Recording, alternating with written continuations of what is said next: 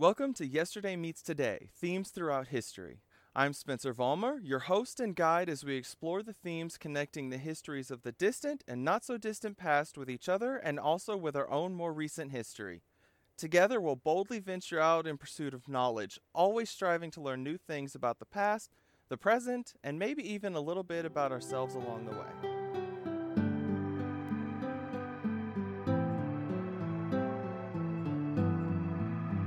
Glad to have you back as we get ready to round out our first theme. Last week I mentioned that today is going to be different from the previous episodes. We've explored the theme of emerging societies in ancient Rome, Japan, and the Aztecs. Now we've arrived at the point where yesterday meets today and we're going to make connections with the more modern history. I can't remember if I've mentioned before, but the modern focus of this podcast is going to be the United States. Now I'm not going to talk about the US in the same way I've talked about the others. It won't be a straightforward exploration. Since the purpose of this podcast is to make connections throughout history using themes, especially connections to the modern history, that's how we're going to explore it. I'm going to break our theme down into its components and make the connections, at which point I'll talk about the part of U.S. history I'm connecting to.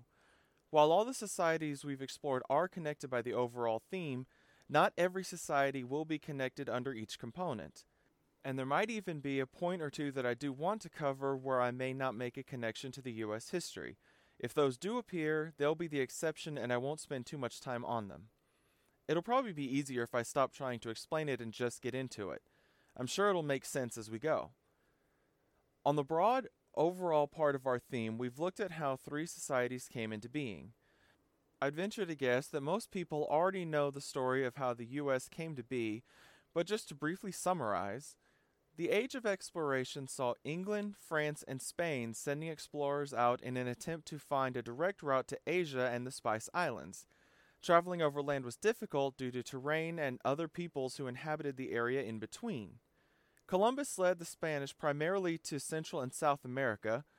Contrary to what many were taught, he wasn't actually here in North America. The first European on North American continent was John Cabot, sent by the English in 1497 CE, seeking the fabled Northwest Passage. He likely landed at what is now Labrador and Newfoundland, which is located in northeastern Canada.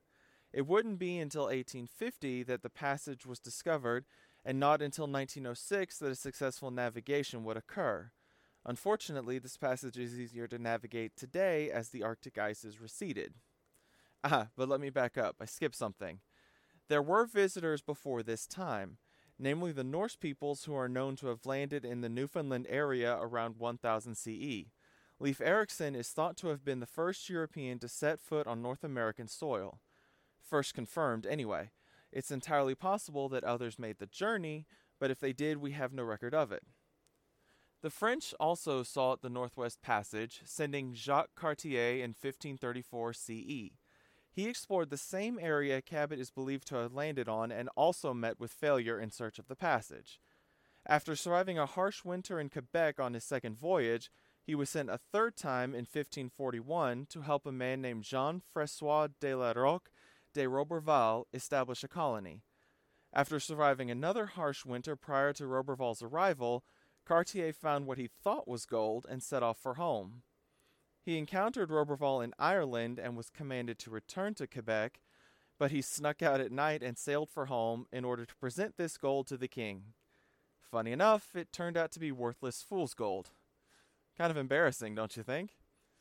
Meanwhile, in Quebec, Roberval set up the colony, which lasted just 1 year before the colonists returned to France, and France backed out of the North American colonization game for 50 years. Now, the English struggled in their first attempts as well. First was the Roanoke colony off the coast of North Carolina, established in 1587, which is well known to have vanished while Governor John White was stuck in England. He'd gone back on a trip to get more supplies when he became stranded due to the Spanish Armada's attack on England. By the time he regained his ships and returned to Roanoke in 1590, the colony was abandoned. To this day, we still don't know where they went, just that the fort they'd built was in ruins and CRO was carved on a post, a mystery yet unsolved. Jamestown was next in 1607.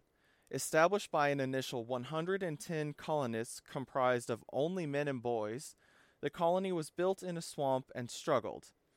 It seemed doomed until 1611, when John Rolfe discovered how well tobacco grew in the area. That and a constant influx of colonists saved the colony. Here, Rolfe had his famous encounter with Pocahontas, made her Christian as was one of the colonists' goals for the American Indians, and took her to England where she was an example of how a so-called savage could be civilized. It was there that she unfortunately died of a European disease at the young age of 21. Settlers arrived in the New England region seeking religious freedom for themselves. They actually arrived at the region by accident after they were blown off course during their trip to Virginia. The freedom they sought was from the Catholic influence in the church. Now, being family units, they were actually more stable in their communities than the more southern ones that were still made up of just men and boys. Many Europeans venturing to the so-called New World arrived as indentured servants. They couldn't afford their passage themselves, so they got a sponsor, worked off their debt, and then went out on their own. But eventually that source of labor dried up, and we see the Atlantic slave trade take off as the colonists started buying slaves directly from Africa. By the year 1700, the slave population had increased to 13,000, making up roughly 13% of the settlement population. Make no mistake, this form of slavery was unlike any other in human history. The emphasis on race was a big difference, along with the assumption that slaves would work until they died and then their children would do the same. No chance for freedom. By 1760, the slave population was 250,000, most of them being located in the South. The reason we see this development is that the South was based on cash crops that the white slave owners just didn't want to work, thus the large slave population. The North developed in a more industrial direction, soon finding England placing restrictions and regulations. In 1764, England began taxing the colonies to pay its own war debt, leading to the well-known statement, "No taxation without representation," in which it was the representation, not the taxation, that was the sticking point. They were tired of Parliament making the decisions and wanted their own representatives. They'd often been ignored until England wanted something, leading to the development of autonomy. So, in other words, only their own representatives could tax them, not Parliament. The British attacked Lexington and Concord in Massachusetts in 1775 after the First Continental Congress had met, without Georgia, and started preparing defensive measures including the Minutemen, so called because they were ready to fight at a moment's notice. This was the night of Paul Revere's ride and the shot heard round the world. In this conflict, the British suffered losses totaling 3 times that of the colonists. On July 4th, 1776, the Declaration of Independence was signed. The colonies began restructuring estates, and by 1781, most had their own constitution. In 1783, U.S. independence became official, complete with a somewhat ambiguous ceding of territory that you can see in a map I've posted on social media. I think that's a good point to stop at. Of course, there's a long way still to go in order to reach 50 states and an emerged society. Too much to cover today, even though the emerging societies theme does in fact stretch beyond this point, and I will reference later events as we go forward. Events like the forcing of American Indians off their land, or killing them outright with weapons or European diseases, the Civil War, westward expansion, the World Wars, the Great Depression, and numerous other nation-shaping events are all still to come after independence. I'll explain any relevant events that came after 1783 as they come up. Now we turn to our theme and start making connections. The first part I want to talk about is easy to connect all 4. These societies did not emerge entirely on their own. All of them were formed with the presence of another society or at least other groups of people. With ancient Rome, it was a combination of 2. The more direct connection was the gathering of the people who inhabited the nearby hills to build Rome's initial population. It was described in the founding myth, but we do know it was based on reality. The Romans did welcome people from different groups with citizenship to build the city early on. There's also the indirect connection to Greece that is more cultural. Though the myth of Trojans leaving Greece to settle in Rome wasn't real, the influence of the culture and the desire to be connected to it was. As a result of the Romans connecting themselves to Greek culture, those influences shaped many parts of Roman life as if they had really been there at the beginning. With Japan, we learn that some people did come from China and possibly Korea as well. One of the most significant impacts of the Chinese immigrants helping to form Japanese society was the knowledge of wet rice cultivation, something so important and so valuable that it spread across almost the entirety of Japan's main island of Honshu. They also brought ideas of empire, the influence of which is seen as Japan's emperors emerge. It even created tensions when the emperors of Japan started seeing themselves of equal standing alongside the emperor of China. We didn't really cover that, but it really shows you how the culture of people who formed Japan was similar yet distinct from the lands the immigrants came from.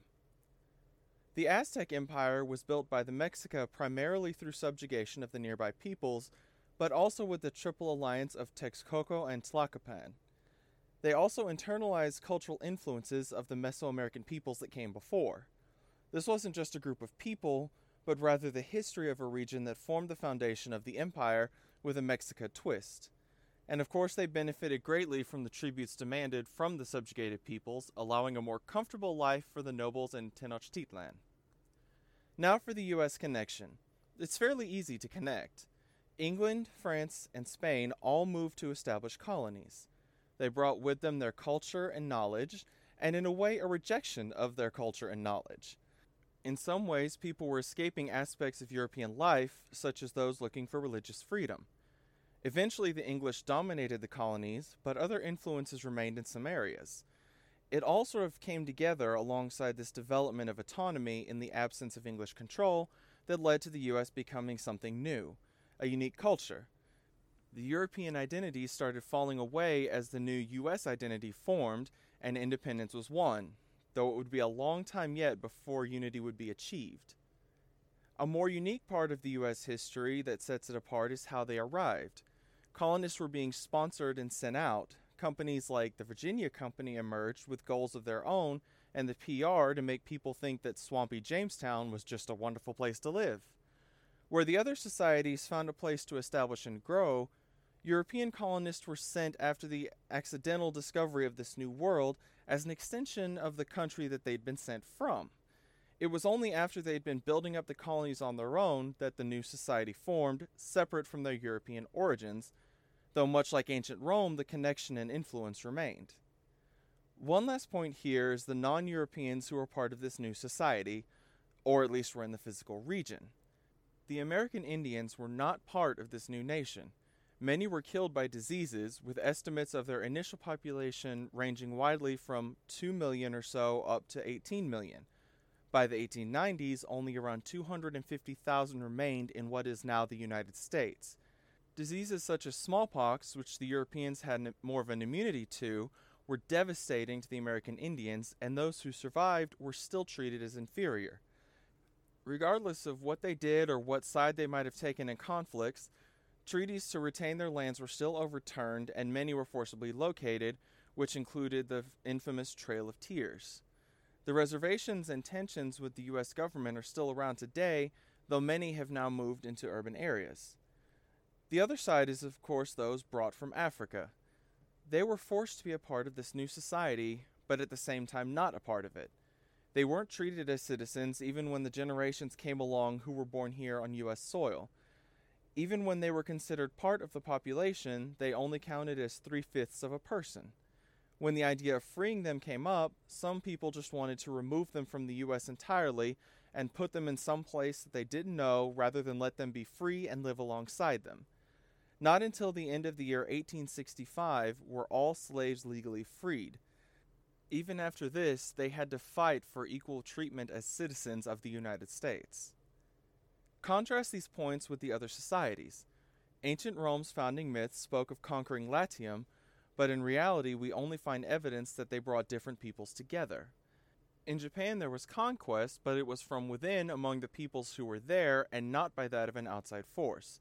The Mexica didn't kill or force anyone out when they arrived at Tenochtitlan, and rarely killed off cities, preferring instead to subject them and demand tribute.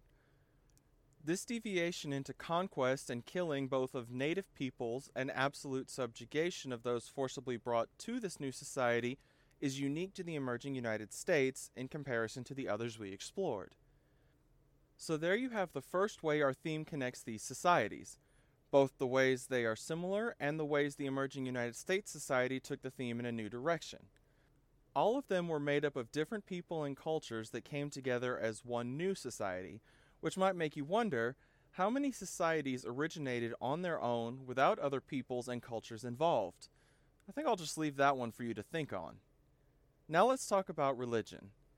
In talking about ancient Rome, it is important to remember that what we call mythology was as real to them as Christianity, Catholicism, Judaism, Islam, and other existing religions are to those who believe them today. So when we explore this, try to think of it from their point of view to understand where they were coming from and how it relates then and today. So when we talked about the ancient Romans, they placed a heavy emphasis on the presence of the gods when it came to their society. They are woven all throughout the founding myth, which I'll touch on in a bit.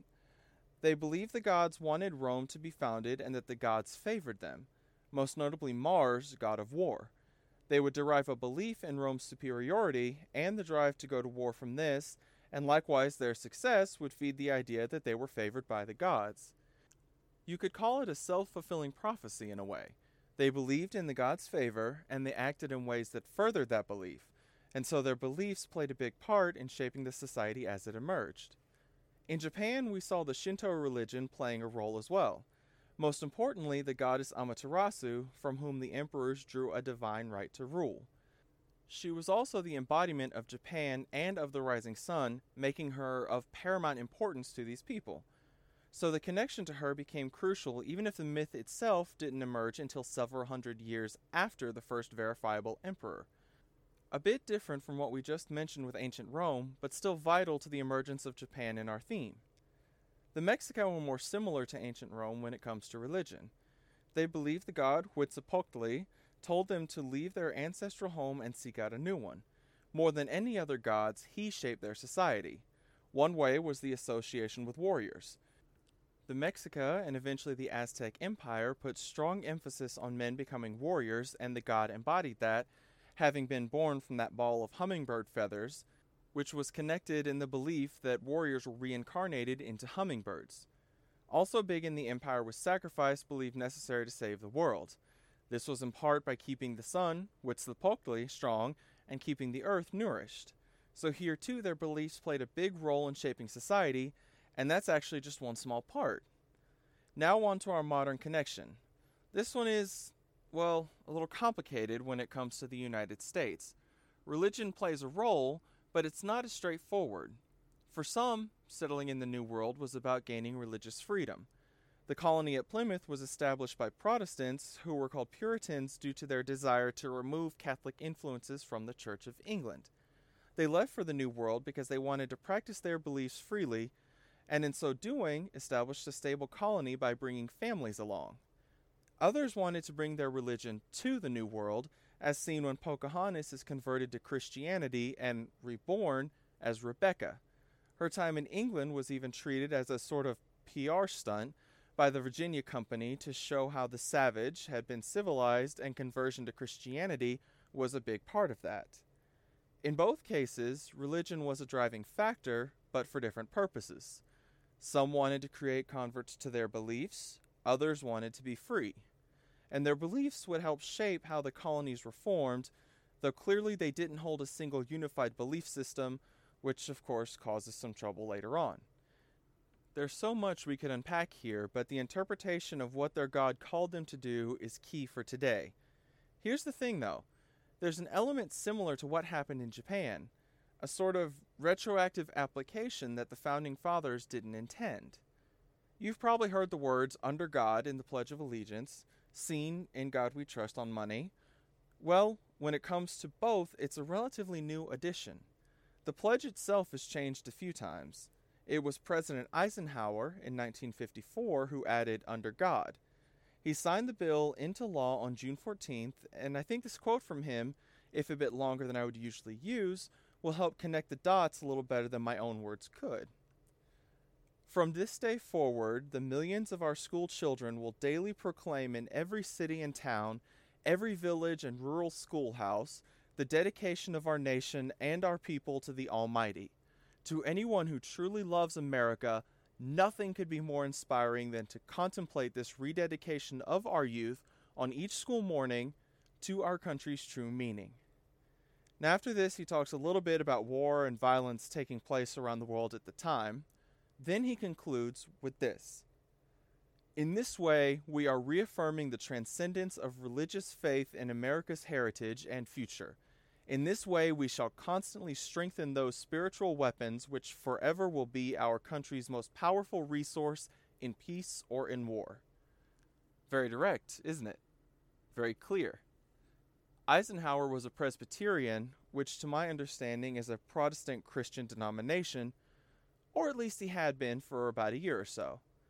There's no mistake he was placing his religion at the top, so to speak, sending it out to the children of the nation and placing devotion to the Almighty, that is, the Almighty he believed in, as a part of this country's true meaning, which the nation's youth would be rededicated themselves to as they grew up.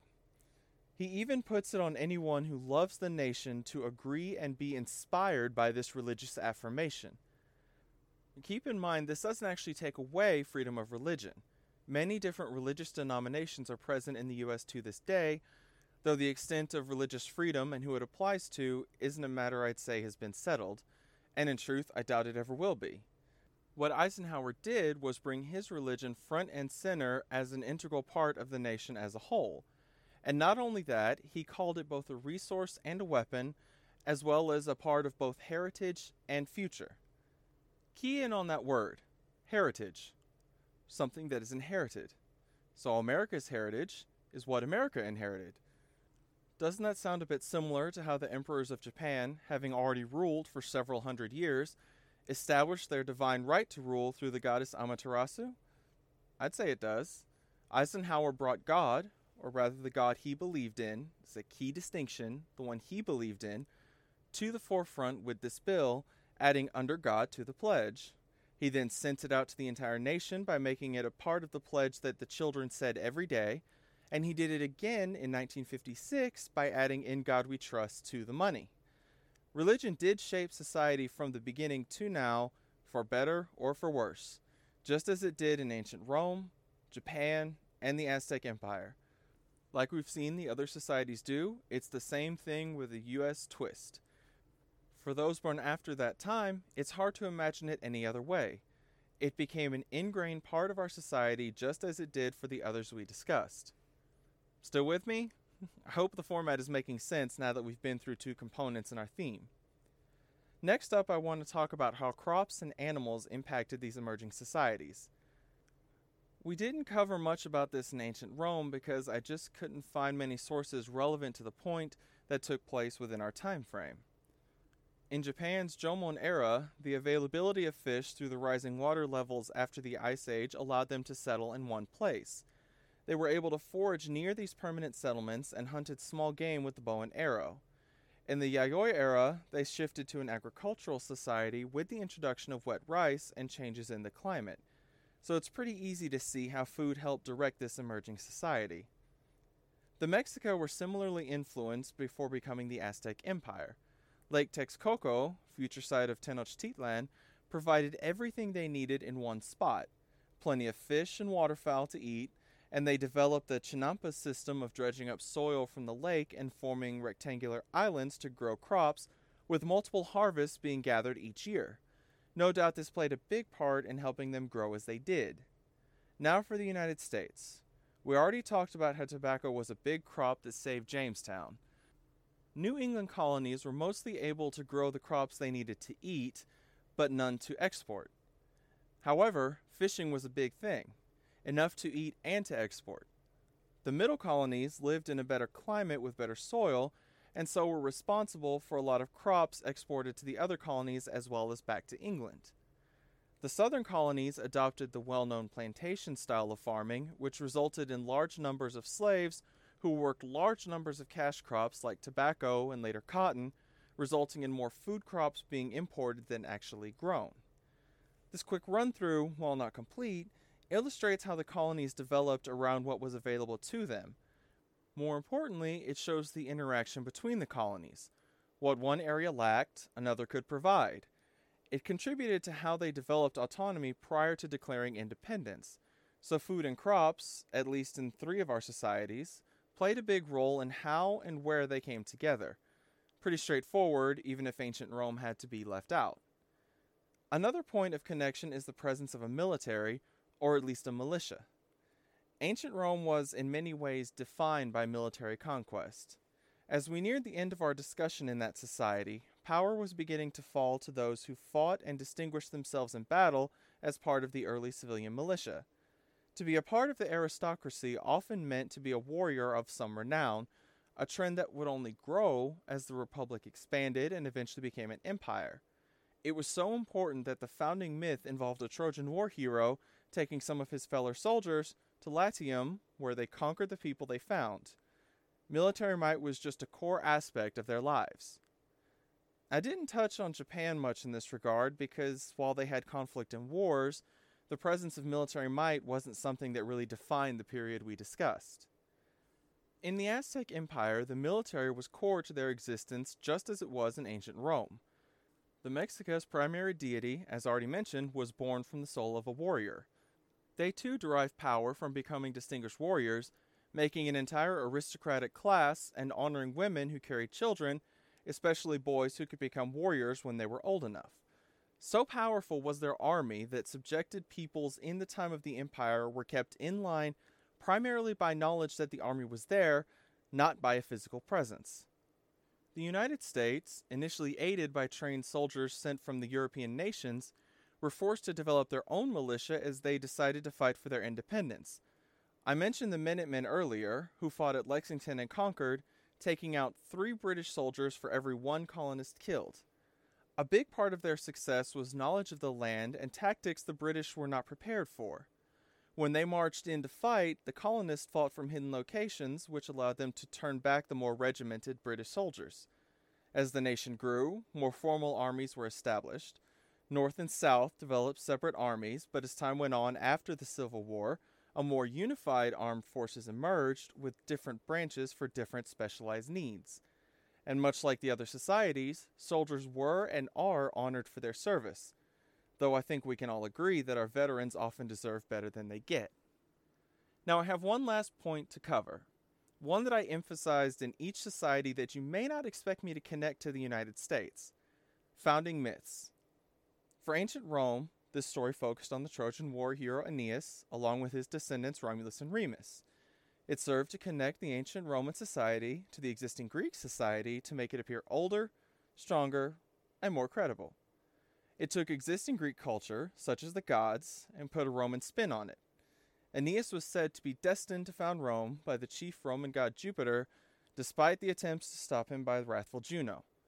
This built a sense of destiny among the Romans, generating a feeling that Rome was destined to exist. Likewise, Romulus and Remus, born from Mars, helped to foster the idea that the gods favored their expansions through war. This myth, which doesn't appear until several hundred years after the events took place, was built around the society that already existed. Nevertheless, it was an identity that became a part of who they were and how they projected themselves to other societies. In Japan, the myth focused on emperors and their right to rule.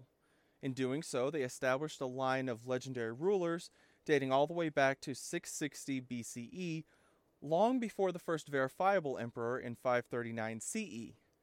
The purpose was to create a link to the sun goddess Amaterasu, from which all subsequent rulers derived their right to rule, and so the myth established a single ruling family that continues to today. It also provided the 3 imperial regalia with which an emperor or empress proved themselves to be descended from the goddess. Again, this myth was written into the Kojiki and Nihon Shoki over 100 years after the first emperor, just as the ancient Roman myth was written later. For the Mexica, we have Huitzilopochtli again, who sent them out from their ancestral home to find a new land where the Aztec Empire would be built. The myth tells that they would know they'd arrived in the right place when they saw an eagle eating a snake while perched on a cactus or a rock, a symbol that now adorns the Mexican flag. Here they founded Tenochtitlan and eventually dominated an empire. The myth continued to define their society through the previously mentioned sacrifices, both to the sun god Huitzilopoctli and the earth goddess Coatlicue. In this case, I'm not exactly sure when the myth originated, but I do know that it was combined with existing Mesoamerican beliefs that were established well before the Mexica arrived. So that's a quick rundown of our 3 founding myths. So you may be wondering, what founding myth is he talking about for the United States? Don't we know what happened when it was founded? Yes, we do know. Thing is, once the colonies were independent, they had to figure out exactly who they were.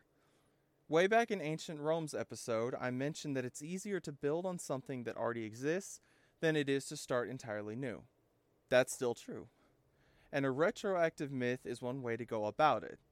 To that end, we're going to talk about Christopher Columbus. A romanticized version of Columbus has been taught in schools for years, in which he is the one who discovered America and therefore the reason we're here now. It even got him a federal holiday. This spread in part out of a desire to connect to a history with less ties to Britain following the American Revolution. However, we have discovered that Columbus isn't quite the man he's portrayed to be in this myth that was built around him. For one, he wasn't the first in North America. He landed on places like the Bahamas, Haiti, Central America, and South America. Never North America. Beyond that, Leif Erikson is believed to have arrived on the continent 500 years prior. What Columbus can be credited with is kicking off the age of exploration that eventually led the Europeans to arrive and basically take over. Unfortunately, the truth of his voyages isn't what the romanticized accounts portray. Columbus could be brutal, and mention is made of the potential for selling slaves. This is found in records from the time, including Columbus's own journal as copied by Bartolomé de las Casas, who sailed with him on his second voyage. He was even recalled from Hispaniola, where he was governor following his third voyage, after accusations of his brutality reached the court of Spain in 1499. His freedom and wealth were eventually returned, but he was never again allowed to be a governor of a Spanish territory. So it's not the same scale as the other myths, but you can see the general idea of creating a founding myth still exists. It was done to connect to an older history that also created a separation from Britain by connecting to Spain instead. We have other myths as well, however small they may be, such as Thanksgiving, which was initially a harvest festival that lasted 3 days. While it may seem minor, it also shaped a part of our society. You may get to hear more about it in a few months. You'll just have to stay tuned. Anyway, hopefully that gives you an idea of how founding myths exist in the United States. They're different, but still connected as a theme, which is the whole purpose of this podcast. Different societies, different versions, same themes. And that brings us to the end of our first theme. I really hope you've enjoyed learning about how these societies emerged and the themes they share. I'm not saying these are all the components we could discuss. If you saw any as we went through this month, feel free to comment on social media. Start a discussion. That's part of the reason I'm doing this. Inquire, comment, discuss, learn. I wholeheartedly encourage it. Now that we've successfully explored our first theme, I thought this would be a good time to tell you a little bit about me. A little background behind the voice you're listening to. Promise I'll try to keep it short. I received my bachelor's degree in history from Kennesaw State University in 2018. Great university. Had to give it a plug here. Truth be told, I hated studying history in high school, and I didn't become interested until a class in 2013, and even then I didn't fully embrace it until 2016. Now, I love it. One thing that struck me and contributed to my interest in studying history professionally is how everyone I know supposedly learned the same history, yet comparison reveals that we didn't all learn the same thing. Even among my age group, I found different versions of the same history, and when I talked to my parents, we realized the differences in what they learned were even greater. In one class I took, the professor had located an image from an old textbook that had the American Indians crying on the Trail of Tears because they were so happy as they waved goodbye to the white people on their homestead. I really wish I could find that again because it's just appalling that someone once tried to pass that off as factual history. I wouldn't believe it if I hadn't seen it. While I haven't extensively studied the trend, there definitely seems to be a regional influence on how different versions are told, and we're not talking about ancient history, we're talking about history from the past 400 or 500 years. Documented history with primary sources that still exist, things we have access to and have access to more than any other time in history. So why does it seem like we're still creating versions of history that go against what the sources themselves say? It's a question I've asked myself and still do. Though I don't have a solution, I wish I did. For now, I do what I can. It takes hours of work daily to put together one podcast episode. I'm sure I could do it faster, but I'm conscious of every word I use. I do my best to make sure what I present to you is factual. Could I make a mistake? Of course I could. Everyone does. Anyone who says they don't is probably running for public office. But I love what I do, and I will always do it to the best of my ability. My promise to you is this. I research everything I talk about, and I will never include information if I don't have at least one credible source for it. This is my passion, and this podcast is my labor of love. To all who want to learn, I want to provide the closest to a true historical account that I can find. That's why I do this. That's why I'm glad you're on this journey with me. That's why I hope you'll stay on this journey. And that's why I hope more people will tune in. Even if it's not your passion like it is mine, time spent learning is never wasted. So join me in exploring new themes each month. Well, that's officially it for September. I'll announce October's theme on social media on Friday, so keep an eye out for it. Hope you'll tune again next week. Until then, take care.